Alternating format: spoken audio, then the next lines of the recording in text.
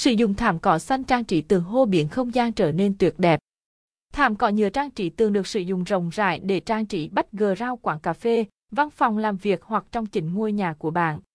Màu sắc xanh dịu nhẹ của tấm thảm cỏ có tác dụng giúp bạn giảm stress trong những giờ làm việc căng thẳng và tạo cảm giác thư thái, thoải mái hơn. Bên cạnh đó, khi nhìn vào những bức tường được trang trí bằng thảm cỏ nhân tạo không chỉ giúp bạn có một không gian xanh lạ mắt mà nó còn cho bạn cảm giác được gần gũi hơn với thiên nhiên, vui tươi và yêu đời hơn. Đặc biệt hơn, cách sử dụng thảm cỏ để trang trí tường cũng là cách để thu hút, tạo điểm nhấn rất riêng cho không gian nội thất gia đình hay những quán cà phê, trà sữa